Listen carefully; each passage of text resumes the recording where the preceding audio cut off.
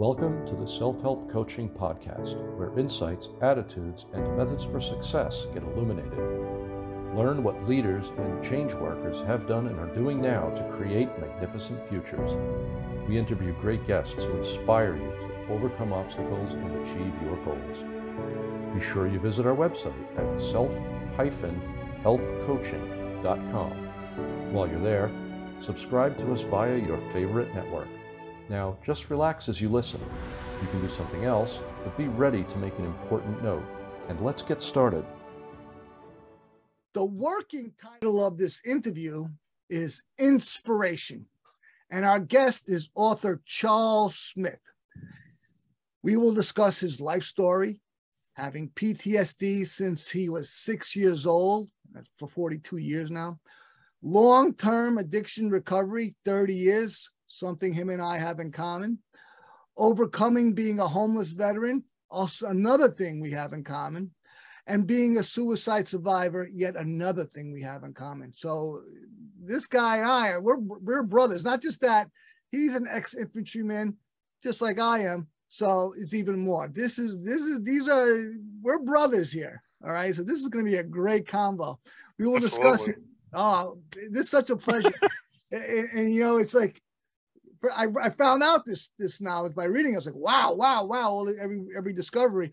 And then, of course, as soon as we met on this Zoom moments ago, a great rapport, naturally. So this is, as I just said, this is going to be the beginning of a great relationship. So we're meeting now for those listening, and it's all going to be fresh, but this is going to be a long-term thing. I can see it now. The writing's on the wall.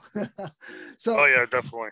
We will discuss his book series. He's written 7 self-help books. So, and then this is the man right here. So this is going to be a fantastic interview. And I'm not even I don't have any canned questions for him, but I got a feeling we can talk for a long period, but we'll strive to keep it short. So you'll be able to find something new in the discussion of the book series, but we're going to do something unprecedented, and a guest like this totally deserves it. Usually, when I have a guest, I read their biography, a summation, and then we get into the interview.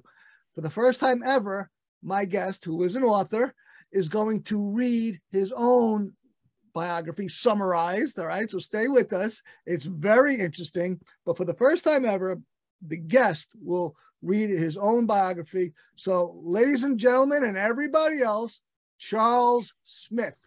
Welcome, Charles. Thank you, Tony. It's great being here. I'm really looking forward to this. My pleasure. Yeah, definitely. So let's hear your story, Charles. All right. My story starts while being the best dressed little kid in town. I had everything I wanted in life. My father owned multiple nursing homes in the Worcester, Massachusetts area, which would have been my legacy. His nursing home in Millbury is where he met my mother, who worked for him as a CNA. When I was about 3 years old, my life changed drastically as my father lost everything due to an unknown reason in one day. At least us kids never found out why. When I was 5 years old, my mother passed away. My father moved me and my sister around a lot. This included a Navajo reservation in Arizona, where I was the only white boy on the reservation and was treated as such. I was actually forced to become a blood brother when some of the kids held me down, cut me, forced me to exchange blood with another.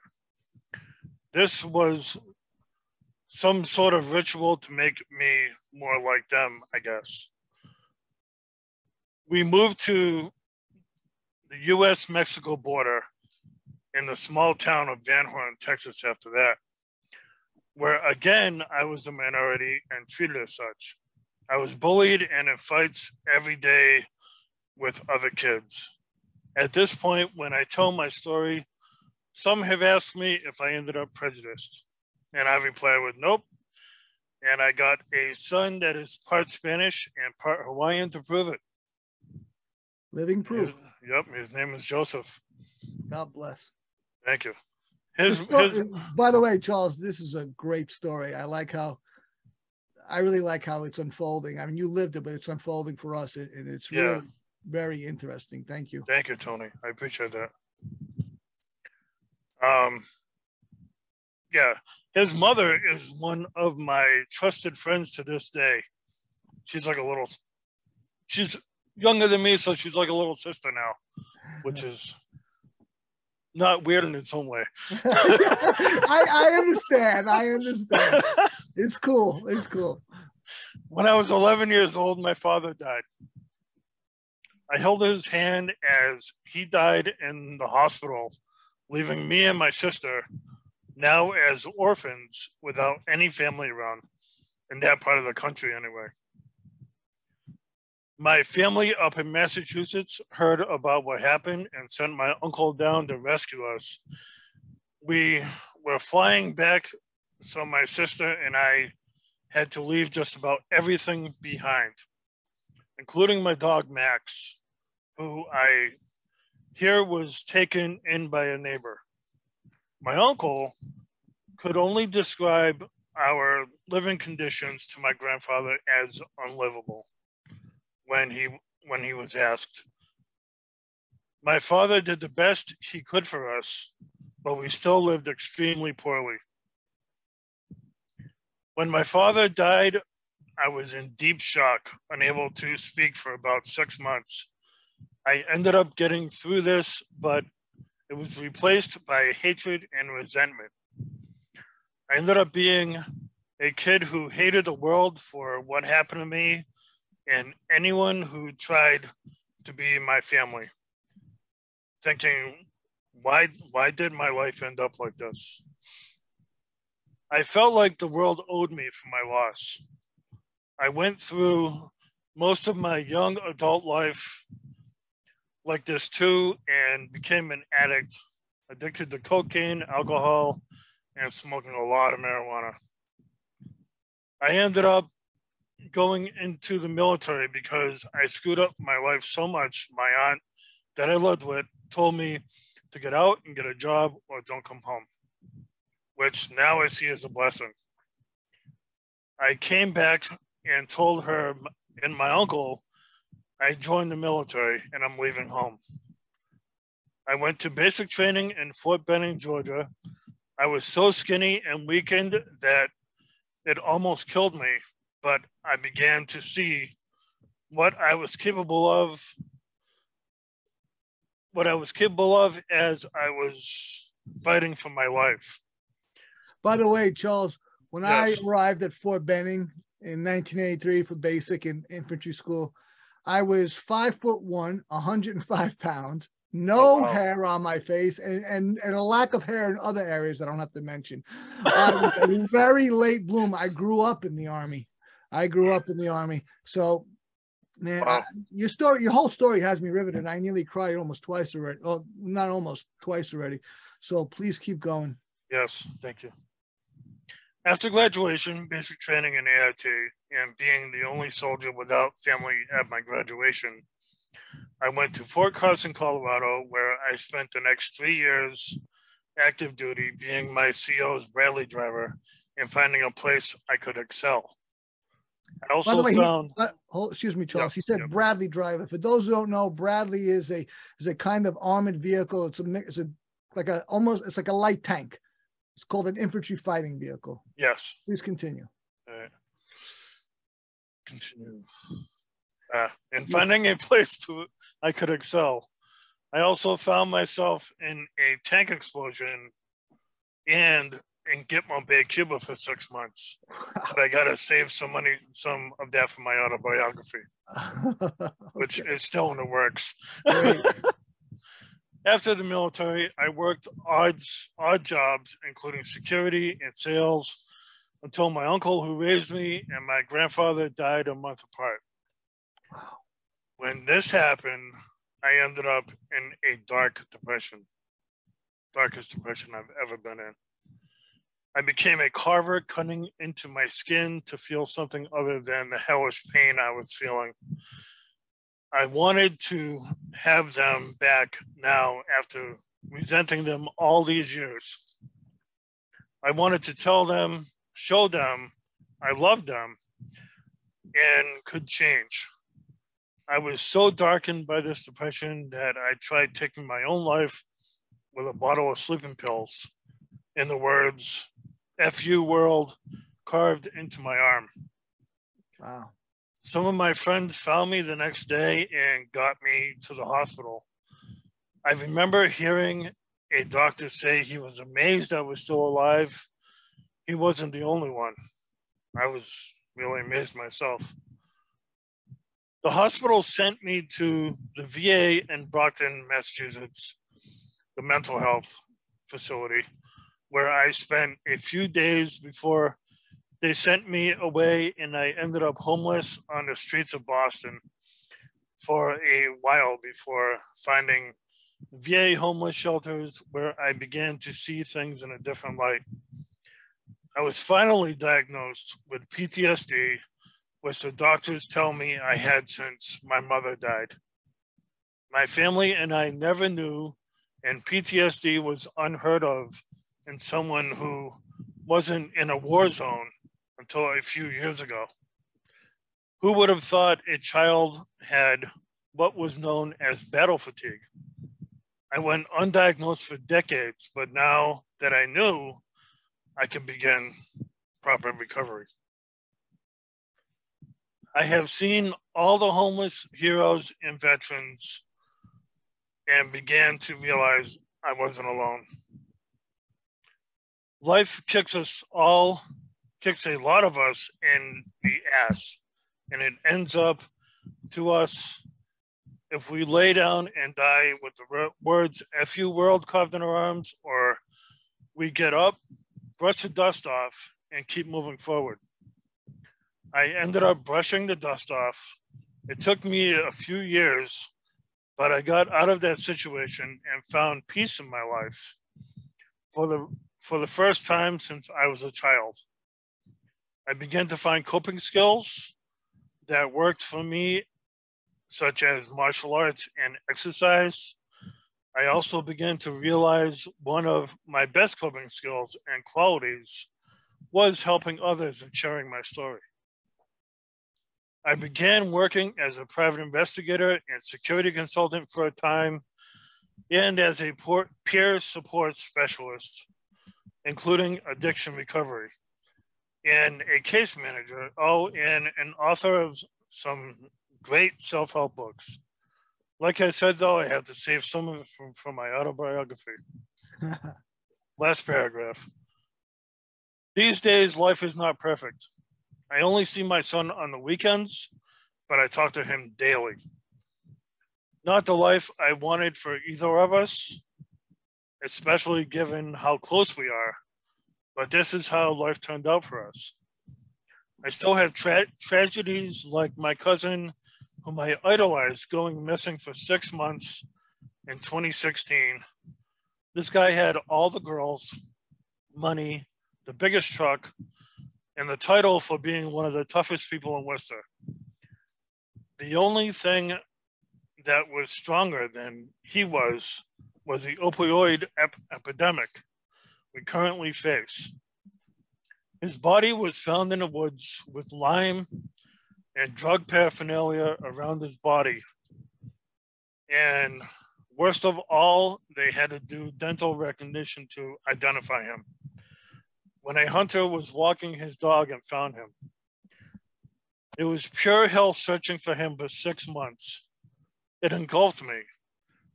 My entire life at that time was looking for him, and when he was found, it was like someone stabbed me in the gut.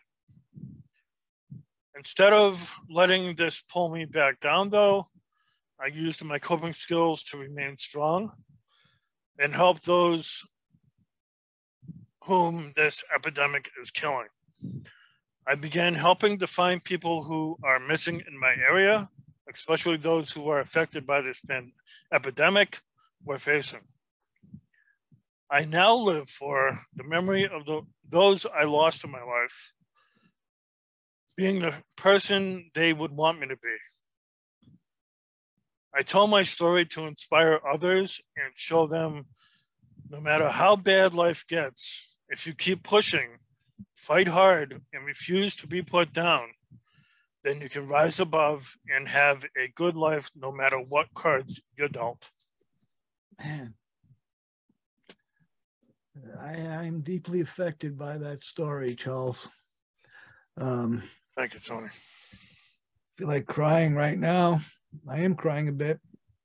That is a life of pain. And, you know, we've both been in the rooms that one of the greatest, we hear all sorts of lines in the rooms, of one of them, and it's very profound and true, and it is that in life, pain is inevitable and misery is optional. This is a guy right here, ladies and gentlemen listening, who knows it. Boy, does this guy know some pain. Thank you for sharing all that, man. That's thank you, Tony. Thank you for making it through that, man. You know, I thank you for having me on here and letting me share the story to help others, because without that, that's what gives my life meaning, is helping other people. I really appreciate that, Charles, man. That was, you know, usually I have, when I have a guest, the biography is much shorter than that, you know, because people want to get to the meat. But once I took a look at it, I said, I need to let you say your story, which you just did. And I was affected throughout. I would say I nearly cried about 6 times. Same here. I'm just now getting to the point where I can tell my story without breaking down. You know, the first time I remember I was in peer support specialist training the first time I told my story. That was part of the training, telling your story. And I tried and tried and tried, and I couldn't get through it. You know, your father died when you were 11. Mine died about 6 years ago, so I was much more fortunate than you, obviously. But watching your father die is just one of those things that you never forget. And you held your father's hand, and I did too. But at 11, there's a big difference between an 11-year-old kid and like a 48-year-old man. But I tell you, the thing that I think your cousin affected, it was your cousin who was gone for 6 months, and then they found that was, I think that affected me the most. But definitely,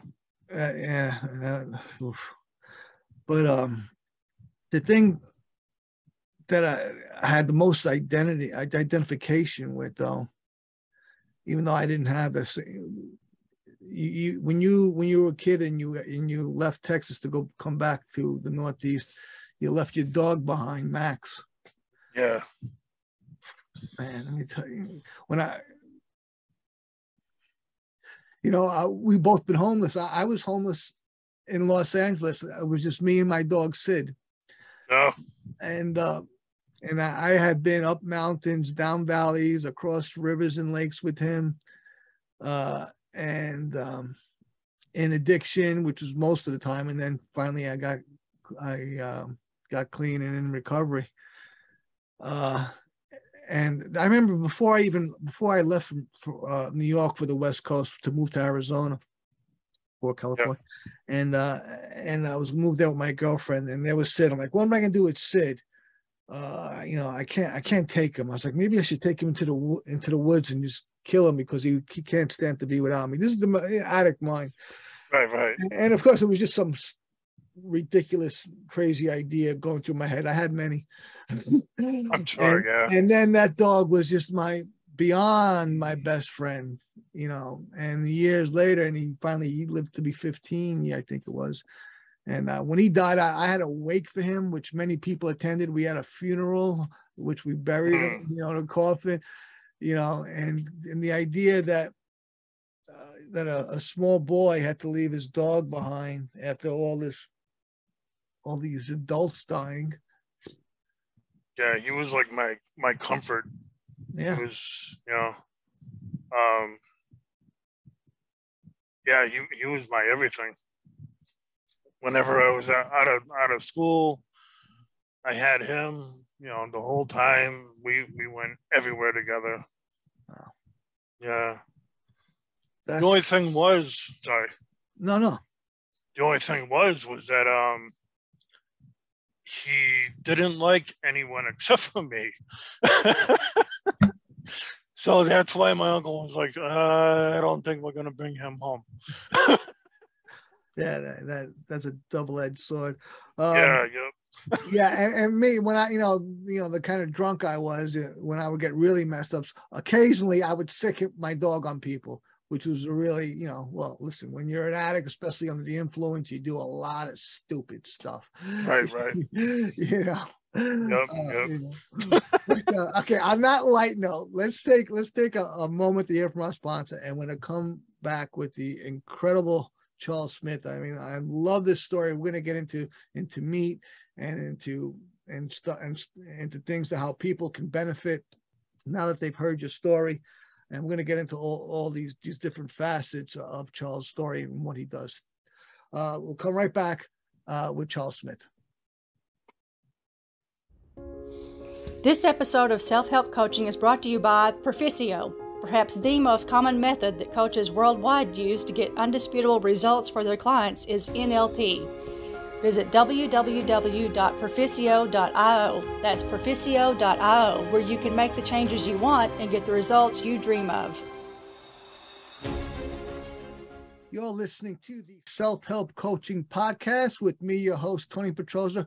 We're having some time here with Charles Smith, author Charles Smith. He just told us his biography, and it is riveting for me. It tells a story of incredible pain and anguish, and what I'm not going to use the word validation, but redemption. But he's here after he'd been through hell, and man, what a story of personal development. Not just that he developed himself.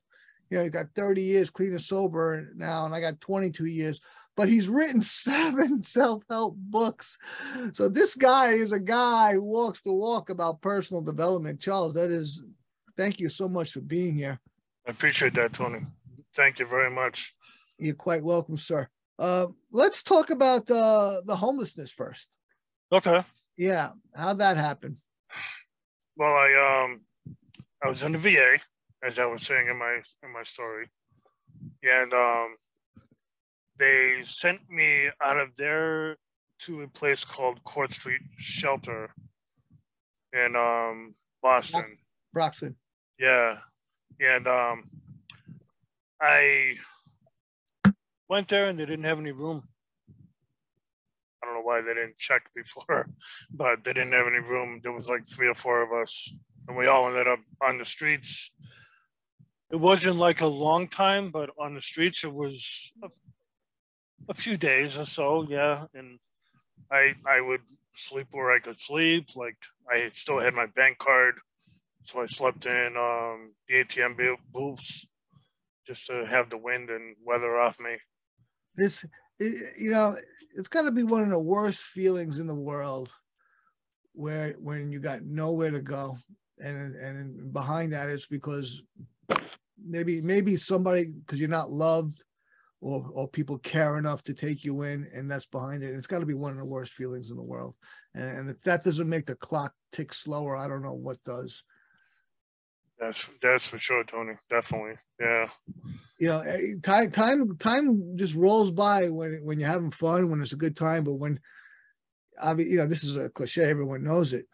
But homelessness is like, you got nowhere to go. Where are you gonna go? Everywhere you go is nowhere. Yeah, exactly, definitely. Yeah. How long? And you said it wasn't that long, fortunately. But on the streets it wasn't that long, but in veteran shelters was probably a good 5 years. 5 years. Yeah. So technically that was homeless. Yeah. Too, because I really didn't have anywhere to go except for the shelters, and I slept in, not going to name names of places, but I slept in some places that the state would pay them to house less desirable people disguised as veterans. So you didn't know who you were sharing Wow. a room with. Yeah. That's wild. Yeah, definitely. And how would you describe your departure from homelessness into a person who has a home? How did you manifest that? When my grandmother passed away a few years after my grandfather, and we were left to inheritance. That's great. And yeah, and it was enough for me to start my life again. That's fantastic. Yeah. You know, I mean, so much of your life was the pain of having your family die. You know, family is critically important. Oftentimes we have issues with our family. And, you know, I'm not going to get on any ridiculous high horse about, you know, mending those fences, you know, that's all subjective. But right. The old saying is blood is thicker than water. There's a lot to be said about that. You know, oh yeah, there's definitely. a lot to be said about that. For sure, yeah. Yep.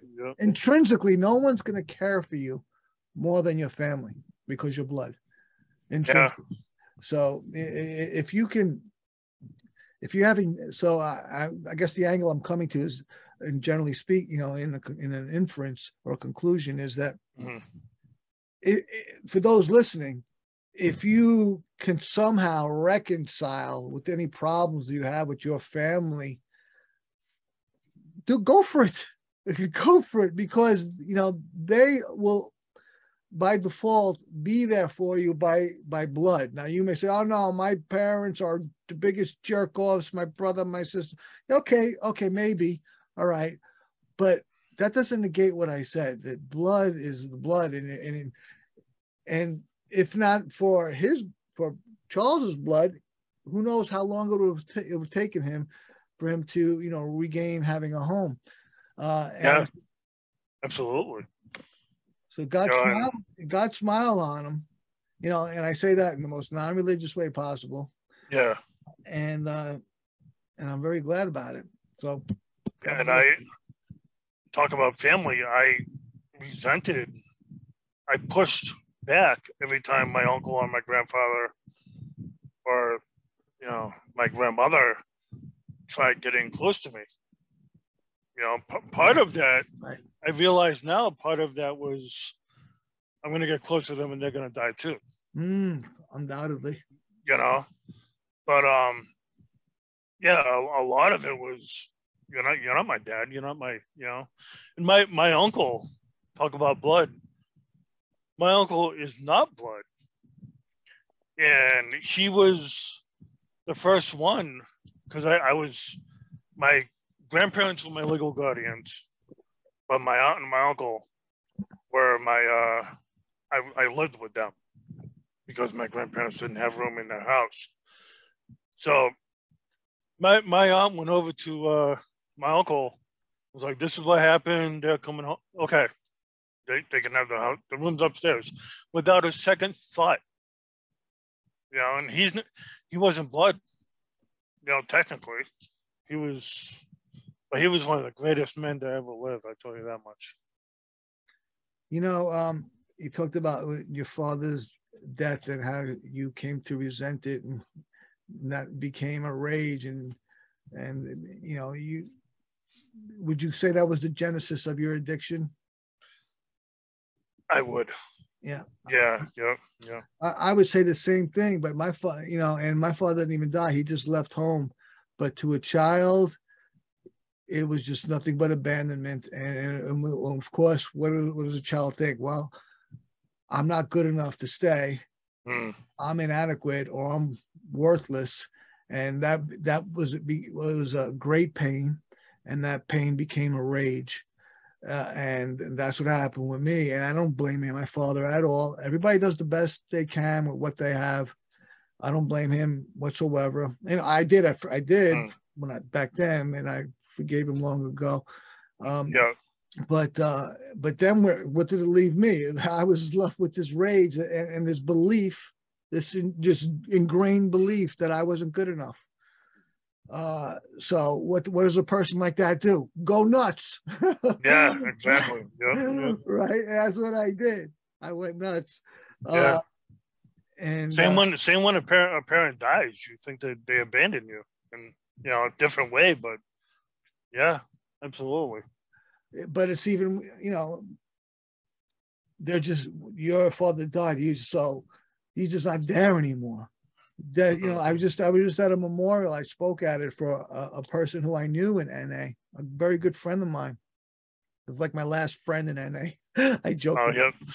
I joked about it. I'm not an active member of the rooms anymore. I wouldn't talk about it if I was, so I don't have to abide by their 12th tradition anymore.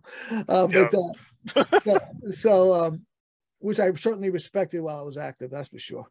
No, but, yeah. We all have these faiths, unless we don't, which is fine.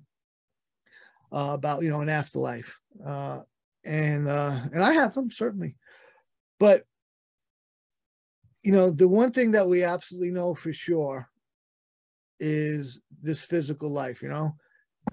But I'm banging this desk, and I think right with my mind, my neurology, right, and I feel my heart, my gut, and wherever else in my body. Mm-hmm. But we know these things, but we know that we were born because that's how we come to exist, right? Parents slapped a name on us. And we know that's real. And we know that death is also real, because when someone dies, you can't find them anymore. Where are they? Oh, I believe them in my heart. Okay, that's a great thing to say. And I'm not saying you don't believe it. As I said, it was faith. But we know that they're gone. You can say that they're still with me, and I'm not putting that down in any way. But we know that they're gone because you can't find them. Where are they? They're gone. No, everywhere you look, you can't find them. Not the physical self, at least. And that's what I'm talking about. I'm talking about physical reality. Right. And of course, now, and between those two events, and every one of us is going to die, there's a thing that we call life, which is where we are right now. Yep, right? Yep. But when that physical end, the death, which is, and I don't say it with any moroseness, I don't see none. I actually, I used to be in you've been through suicidal ideation, so have I. I had a gun to my head, that muzzle resting on my temple, and I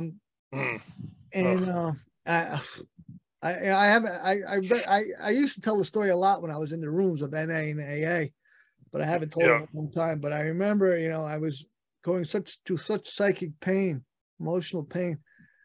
I was standing in front of a full-length mirror, Charles, and I had that gun to my head, and I was crying. I was naked. Keep that image out of your mind. Just from the shoulders up, all right? But thank God that's all I can see. right. So I had that gun to my head, and I was crying. And I said, God, is there anything else? Is there anything more before I pull this fucking trigger? And I'm not saying I heard any voices. I didn't, but I heard there was some sort of idea to put it down, and I did. I put it down, and I laid in my bed for 3 days, clicking, not my heels together. I kept my heels together, clicking my toes together for 3 days, phone ringing off the hook. Finally, my mother came over, and she said, "What's going on? Why aren't you on the phone? Everybody's looking for you." And I said those magic words I had never uttered in my life before, and that is, "Ma, I need help." And that's what begun my journey. And it took years, years more before I would finally get sobriety right. And so you want to talk a little bit about your issues with your experience with suicide ideation or attempts? Yeah, definitely.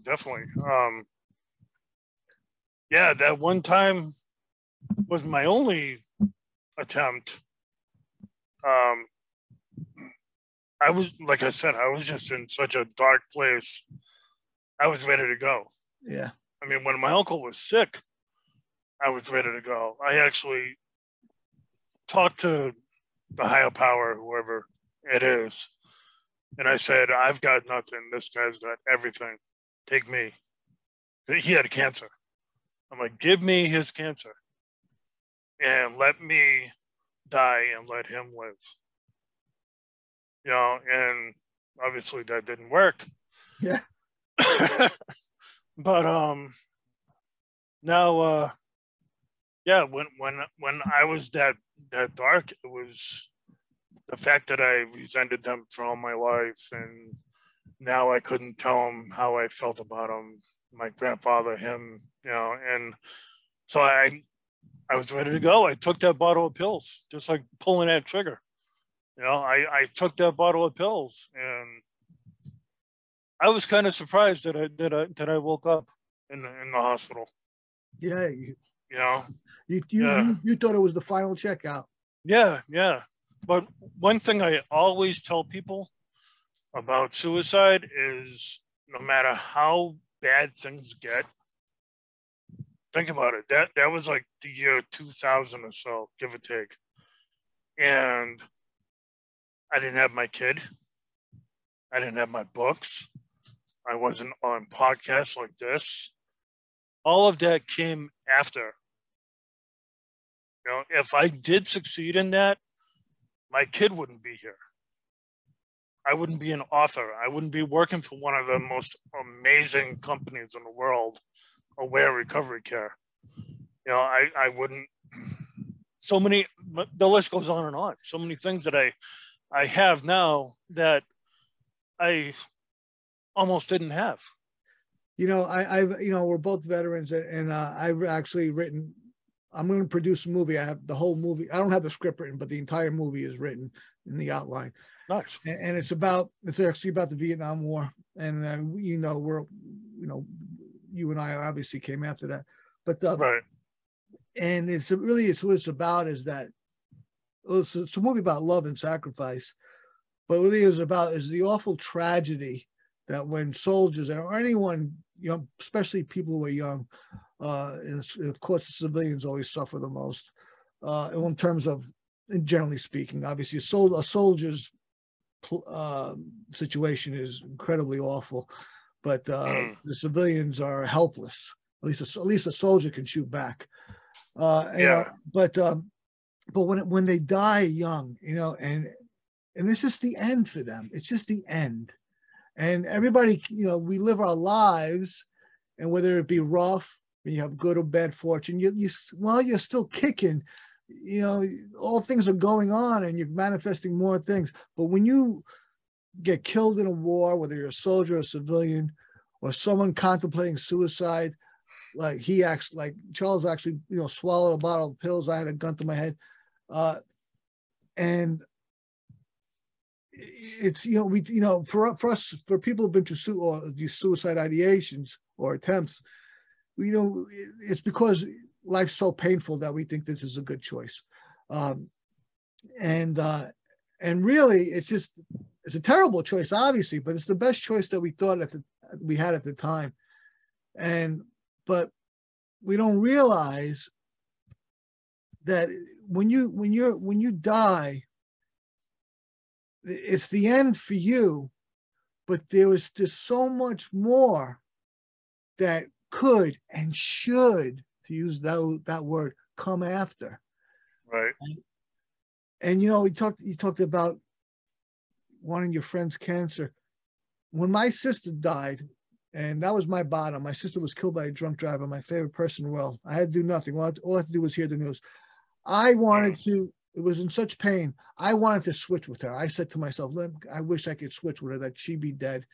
I'll kill myself. This was just a fleeting notion, but I was in such pain that I was like, I'm going to go join her.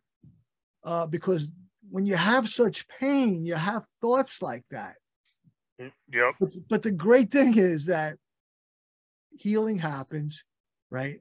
And then you learn to deal with the pain of life, because life is a tragic affair. I mean, Charles is a testifier to it, and so am I. Life is a tragic affair, and it also has joy.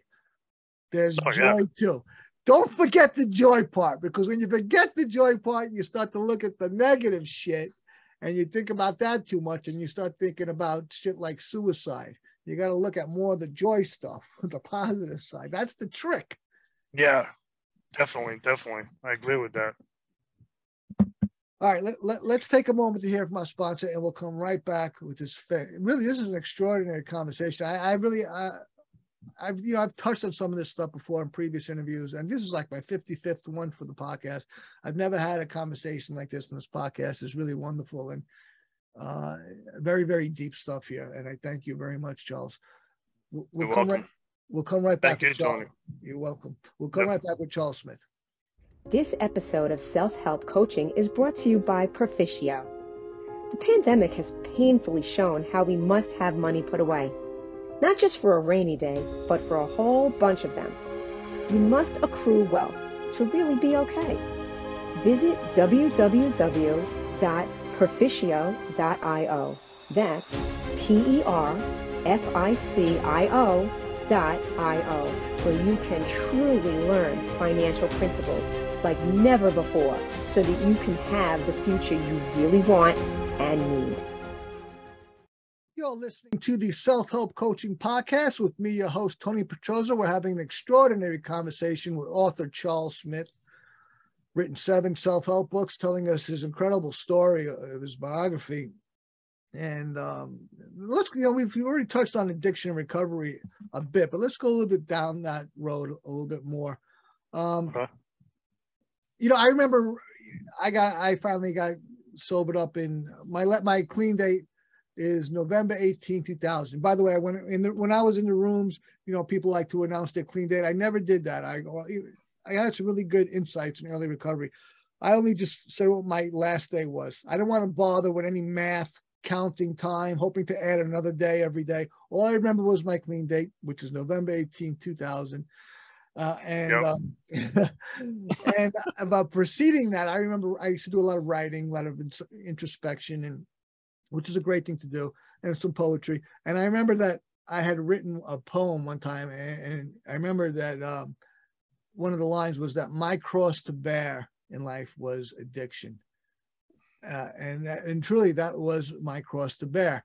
Addiction is a slavery, and it's this huge weight, and there's no way that you can control yourself because, I remember my brother after my early recovery, I in some conversation with him, I asked him, what do you think is more powerful, love or addiction? Of course, he said love. I said, John, addiction is more powerful because all these addicts have been loved. People offered them love, and the addicts still chose addiction. That's how powerful addiction is a person doesn't have control. They just don't have control anymore. And that was my cross to bear. So anyway, like I mentioned, my sister was killed. That was my bottom. After, I tried to get clean and sober for 8 years. I quit drugs about 600 times. And I got back in the rooms, and then I was in the right place at the right time when my sister was killed. And I finally stopped all the commentary, and I accepted the program. I surrendered. And that was it. How did you finally clean up your act? Charles is 30 years clean and sober. I'm 22. So we got a lot of experience here. Yep. It's funny you say that about AA. I go into AA meetings occasionally. Now I bring clients in when they want to go to AA meetings. But I always say I'm Charles Smith, I'm in long-term recovery, or I'm Charles Smith, I'm a human being. I like that. Instead of I'm an addict, or that's great. I can't stand labels. Right. And also as a coach, even though I don't work one-on-one anymore because now I'm the head of a technological coaching company, but nonetheless, us people, I'm a practitioner of neuro-linguistic programming. I'm a personal development coach. You got to be careful with your language, people. What you say you are is your instructions to yourself. So if you say you're an addict, you're already keeping yourself on thin ice. I advise you to modify that, qualify by always, if you're going to use that addict identification, always say recovering addict. Okay, because an addict uses drugs uncontrollably. You don't want to be that. You want to be someone who's recovering, or even better, grateful recovering addict, because you got to be careful language. So back to you, Charles. Thank you. But back in May of '93, I joined basic training, and that was my detox. And yeah, and so the Army kind of forced you to straighten up your act. Yeah. I went in knowing that I'm going to go in and I'm not going to have a choice. I'm just going to take the choice out of it. Some people tell me when they're brand new to recovery, they're like, wow, that must have been hell. I'm like, it was, but look at you. You have the choice to go down and get a beer out of a liquor store or a supermarket. I took that choice out of it so I think we both have our hard times. It's hard on both of us, both of our ends. But yeah, I was so skinny and so withdrawn that it literally almost killed me. I mean, you can attest to how hard basic training is anyway, without dealing with, just coming off of drugs and alcohol. Yeah, man. Wow. It must have been some bitch. Yeah. I had a drill sergeant Anderson. He was a Cajun guy. And Perfect. Perfect in my mind. That Asian accent. That's awesome. But he was so tough on me, and I think he knew what I was going through. And he was even tougher because of that. I think he thought, I'm either going to kill this kid or I'm going to make him into a soldier. But yeah, it was a really difficult time, and even now, I mean, I'm right there in addiction recovery every day because I'm in addiction recovery, but also I work there. How did you start that as your profession? Well, I was helping people with PTSD and mental health because I learned so much about PTSD when yeah. So let's back up even more. How did you start? Okay, let's get into the PTSD. Okay. You got diagnosed a long time ago before they realized there's PTSD besides combat veterans. Right. How old were you then? I was about 30. 30, so, but you said you probably had it since you were 6. Yes. And you had your typical PTSD symptoms, anxiety, panic. Yep. Night terrors, all that crap. Night terrors, right. Flashbacks, everything. Awful. Yep. So, and you started working. How did you get into working with in that field of psychology or help? Well, I wanted to help people, but I wasn't sure how I wanted to help people. And I began a nonprofit called Karma Consultants Inc. Karma with a K? Yes, yep. And what that was it was a nonprofit that was supposed to help veterans and their families, because at that time we had Iraq, we had Afghanistan, Desert Storm, everything, and a lot of soldiers were coming back with PTSD, and they were there was a lot of domestic violence going on, right, because of the PTSD. One thing that comes with it is anger and rage and all that. And so my thing was I worked as a private investigator. That, by the way, that was my first job after I got out of the Army. I got out of the Army in 1987. I did that here in New York. It was not for me. I didn't like following people because their spouse thought they were cheating on them. I was like, I did it for like a month or two, and I was like, nah, I'm done with that. But go on, please. You worked as a PI. Yeah, I worked as a PI and a security consultant. And what I wanted to do was, with Karma, was protect the family, first and foremost. Take the veteran out of the family, but figure out what's going on with the veteran. Get him the help that him or her, the help that they needed. And then once that's all set and then reunite the family. That was my thing. But I had a hard time getting funding for that because a lot of places were like, that's potentially dangerous. We don't want to fund that. So I turned into running programs, like PTSD program for veterans at a place called Veterans Inc. and a place called Jeremiah's Inn in Worcester and some other places around here. So there were businesses or agencies that you said, okay, you brought to them a program, or you said they had a program that had a fit for you? They were, I developed my own programs. Wow, fantastic. Yeah, but they were places that housed veterans or people just getting out of jail, people recovering from addiction.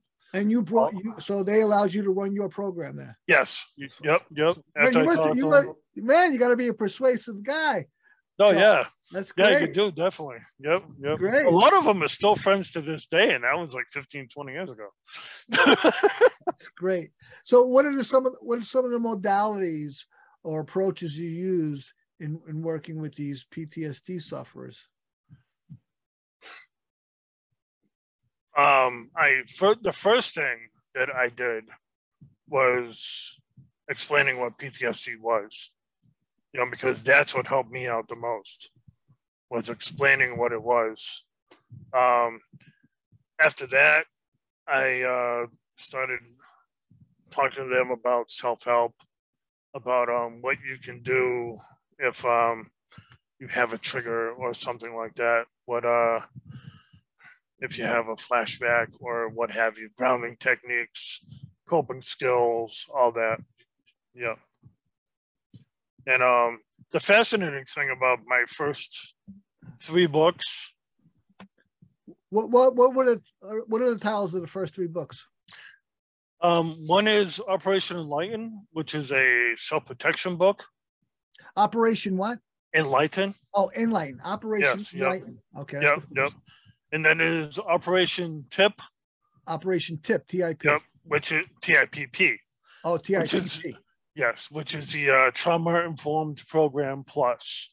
Trauma-Informed Program Plus. And is that a way people should remember that acronym as a way to deal? Yes. Okay. Yep. And the second one was the third one was Operation Happy Mind, which is a positive. Happy Mind. Yeah, positive thinking book. Yep. And the fascinating thing about those is they were my first programs that I ran. When did they come out? They came out probably 10 to 15 years ago, probably. Yeah. Right. Yep.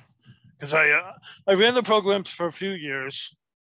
I wasn't getting really the funding that I needed, especially with my kid being born. Mm-hmm. So I decided that I was going to make those programs into books.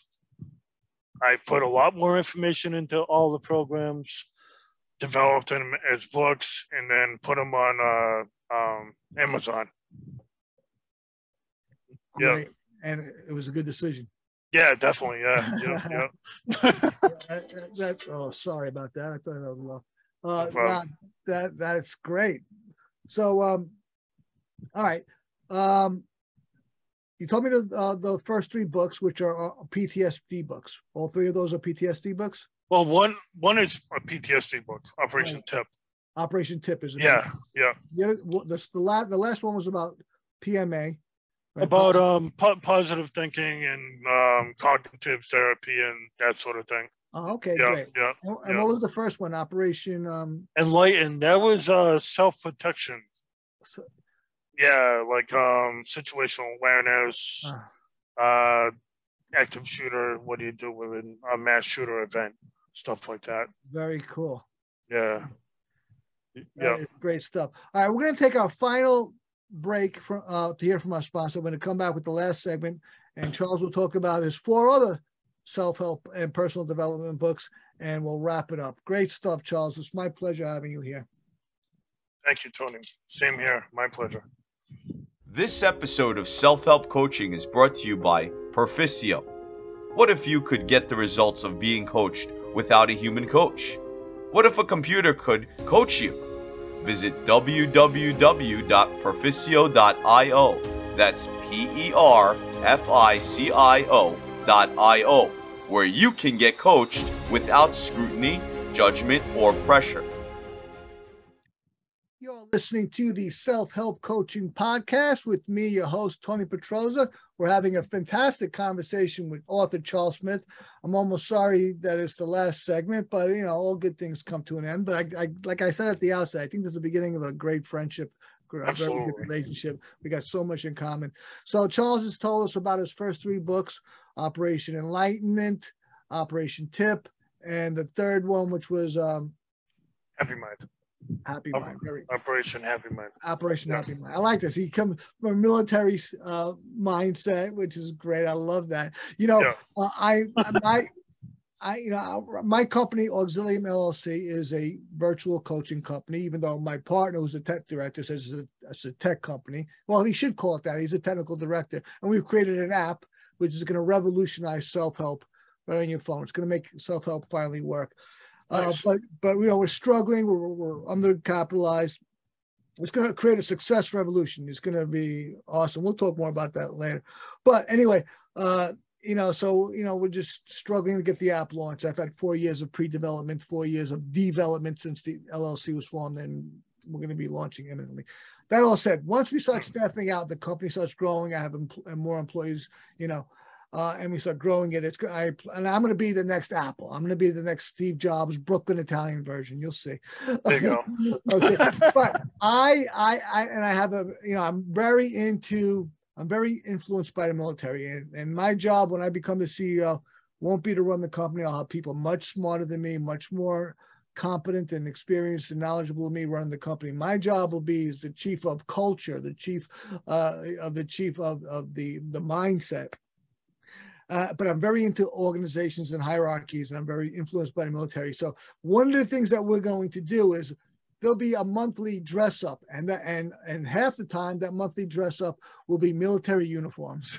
There you go. There'll be rank just like in the Army. We're not paramilitary. We're just a company that's influenced by the military, because there's a number of benefits to that. I have that mindset, even though I've been out of the Army since 1987. I'm very influenced by, and this, I love the approach of it. It's a very pragmatic approach, you know, having a military mind, you know, being pragmatic, being really approaching something in a systematic way. To me, that really not just appeals to me. To me, that's the best way to go about it in most cases. And it seems that from the titles of those three books you had a similar place that you came from as an author, at least. Oh yeah, definitely. Yep. Let's get into the final four books that have come after those. It's the addiction recovery book. What's the title? Operation Battle of a Lifetime. You know, I had, and we're gonna have it. We're gonna get into addiction recovery with my app Perficio, and and years ago, 15 years ago, or long ago, I sponsored many people, and I always got the same questions over and over from sponsees. So finally, I started writing down all these things instead of repeating them. I would just send them an email, and then it just grew and grew. So I gave it a title at one point. And I intended to write a book about it, but I never did. But the title was Fortress of Recovery. There you go. Right. I like that. And yeah, that's, make a fortress of recovery so that the enemy addiction can't get in, no matter how strong that army is. And your title again was what? Battle of a Lifetime. Battle of a Lifetime. It is a battle. Yep. It is a battle. And that's it. Yeah. Battle. You got to have a good fortress to withstand it. Battle of a Lifetime. Great. And what were some of your approaches, or where'd you come from? I talk about first of all, I have how many? I think 8 different real life recovery stories. 8 different guys in there. Yeah. 8 different people that I know personally shared their recovery stories, right, including my own. Yeah. But what I did with this was, the 8 dimensions of wellness. The 8th dimension of wellness? The 8 dimensions of wellness. Like, no, I don't. Like educational wellness, spiritual wellness. Okay. I call it soul wellness. Right. There's 8 different dimensions of it. Okay. And what I did was I wrote a bunch of different coping skills that would pertain to each of the dimensions of wellness. Then I also put in like what addiction is, right. And I was a couple of years ago, I had to write a paper for college about addiction recovery. I was going to school for human services, and I put that story in there too. That's great. Yeah, So 8 dimensions of wellness. I like the sound of that. Great. Yeah, the 8 dimensions of wellness: emotional wellness, spiritual wellness. Great. Well, as a coach, there's different. One of the things that I offer as a coach was, balancing, having life balance, and there's usually like, depending on which model you use, like 7 to 10 categories of a person's life: spirituality, career, exactly. Physical. I got to tell you, I never had a single client that ever came to me and said, "Tony, I want to have life balance." Not a single one. All right. So it was a nice thing to learn. Never did anything with it in terms of working with clients. But there's a lot to be said about having different parts, about rounding yourself out, about seeing to things that you might have, an area that you might have weakness in. And it comes to the area of addiction. I just shared this. I just spoke on the 7-step recently at a meeting. On a virtual meeting, just this week, actually, last week rather. And I spoke in the 7-step, and I would talk to sponsees. Like, listen, if you're going to go out in a boat and your boat has like 10 leaks, you don't want to fix 9 leaks and go out there. All right. You're still going to sink. Even though you did all that work, if you didn't fix all 10 leaks, you're sinking. All right. Even if maybe one leak you didn't fix it good and it starts leaking again, that could happen. Absolutely. But you didn't pretend that you only had 9 leaks to fix when you had 10 and your sinking was certain. Okay. There's a difference between the two. So when you want to address areas of weakness, you want, that's a necessity. Exactly. It's not a prerogative. That's a necessity. Yep. And because a lot of people aren't spiritual, I mean, I wasn't for the longest time. Right. I talk about soul wellness because even if you can look good on the outside, like one of the main things about my books is healing from within. Not just like a soldier can get a prosthetic arm and the VA can send them on their way. They're still gonna, have a horrible life, unless they're taught how to adapt to the new life that they have. Right. And that's what my books are all about. If I could sum them up in one thing, healing from within. And a lot of us, we do bad things, when we were in recovery or when we were down and out, this or that, we all do bad things, and that, to me, that darkens the soul. Absolutely. So I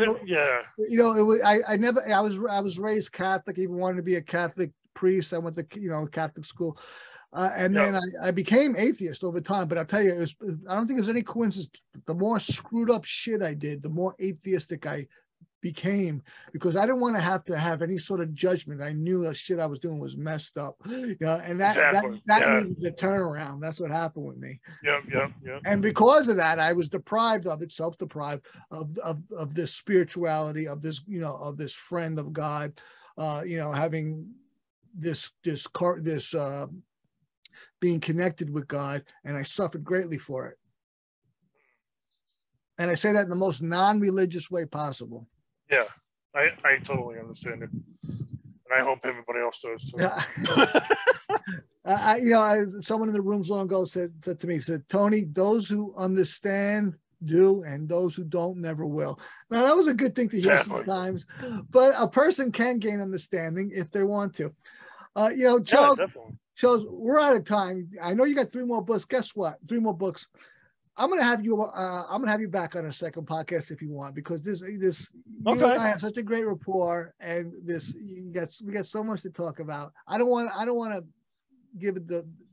do you a disservice by just talking about them too briefly. We're gonna have another interview, me and you, as long as you're willing, my friend. No, definitely. So let's go. Let's just great. Thank you. So let's just close up this interview. It has been remarkable. It's been my pleasure. It's been really an extraordinary adventure you've taken the listener and me on. Do you have any final remarks for the audience? Yeah, I know a lot of things are going on right now. You know, mental health in the country is at an all-time high. You know, it's like a pandemic in itself, epidemic in itself. Don't give up hope. You know, no matter how bad things get, you can always rise above. You know, and we're both living proof, Tony. You know, no matter how bad things get, you can always rise above. That's it. And we talked about this, and that's a great summation. Yep. You know, and with that hope, anything could follow. But without that hope, you're sinking. You're done. Yeah, it's like that. Great stuff. Like that 9th hole. Great. Yeah, absolutely. Yeah, exactly. It's the hole that you didn't plug. Yeah. So your website is lifelongexperience.net, correct? Absolutely. Yep. So those of you listening or even watching, with the 1% that may be watching, 99% of the audience listens, which is great. I suggest you go to Charles' website, lifelongexperience.net. You can learn more about him, maybe see his books over there, or you want to give any places that you want people to go, maybe social media, Charles, or something. Yep. Author Charles Smith on Facebook, lifelong experience on Instagram. I think Lifelong Experiences on Instagram, Facebook, and in LinkedIn, you're Charles-Smith with a bunch of numbers after. Yes. Yep. And on Twitter, it's at author_Charles. Yes. Yeah, I know your social media better than you do, Charles. Okay, very good. So it's all automatic on my computer, so I never looked at it. And of course, they can find your books on Amazon. Yes. Yep. Right. So look up Charles Smith on Amazon, or go to his website, lifelongexperience.net. Charles, it's been wonderful meeting you. Thank you so much for sharing everything that you have and everything you've done and been through, and being the person that you are. We are kinsmen. I really appreciate it. Thank you very much. You're welcome. Thank you, Tony. I really appreciate it. You're quite welcome.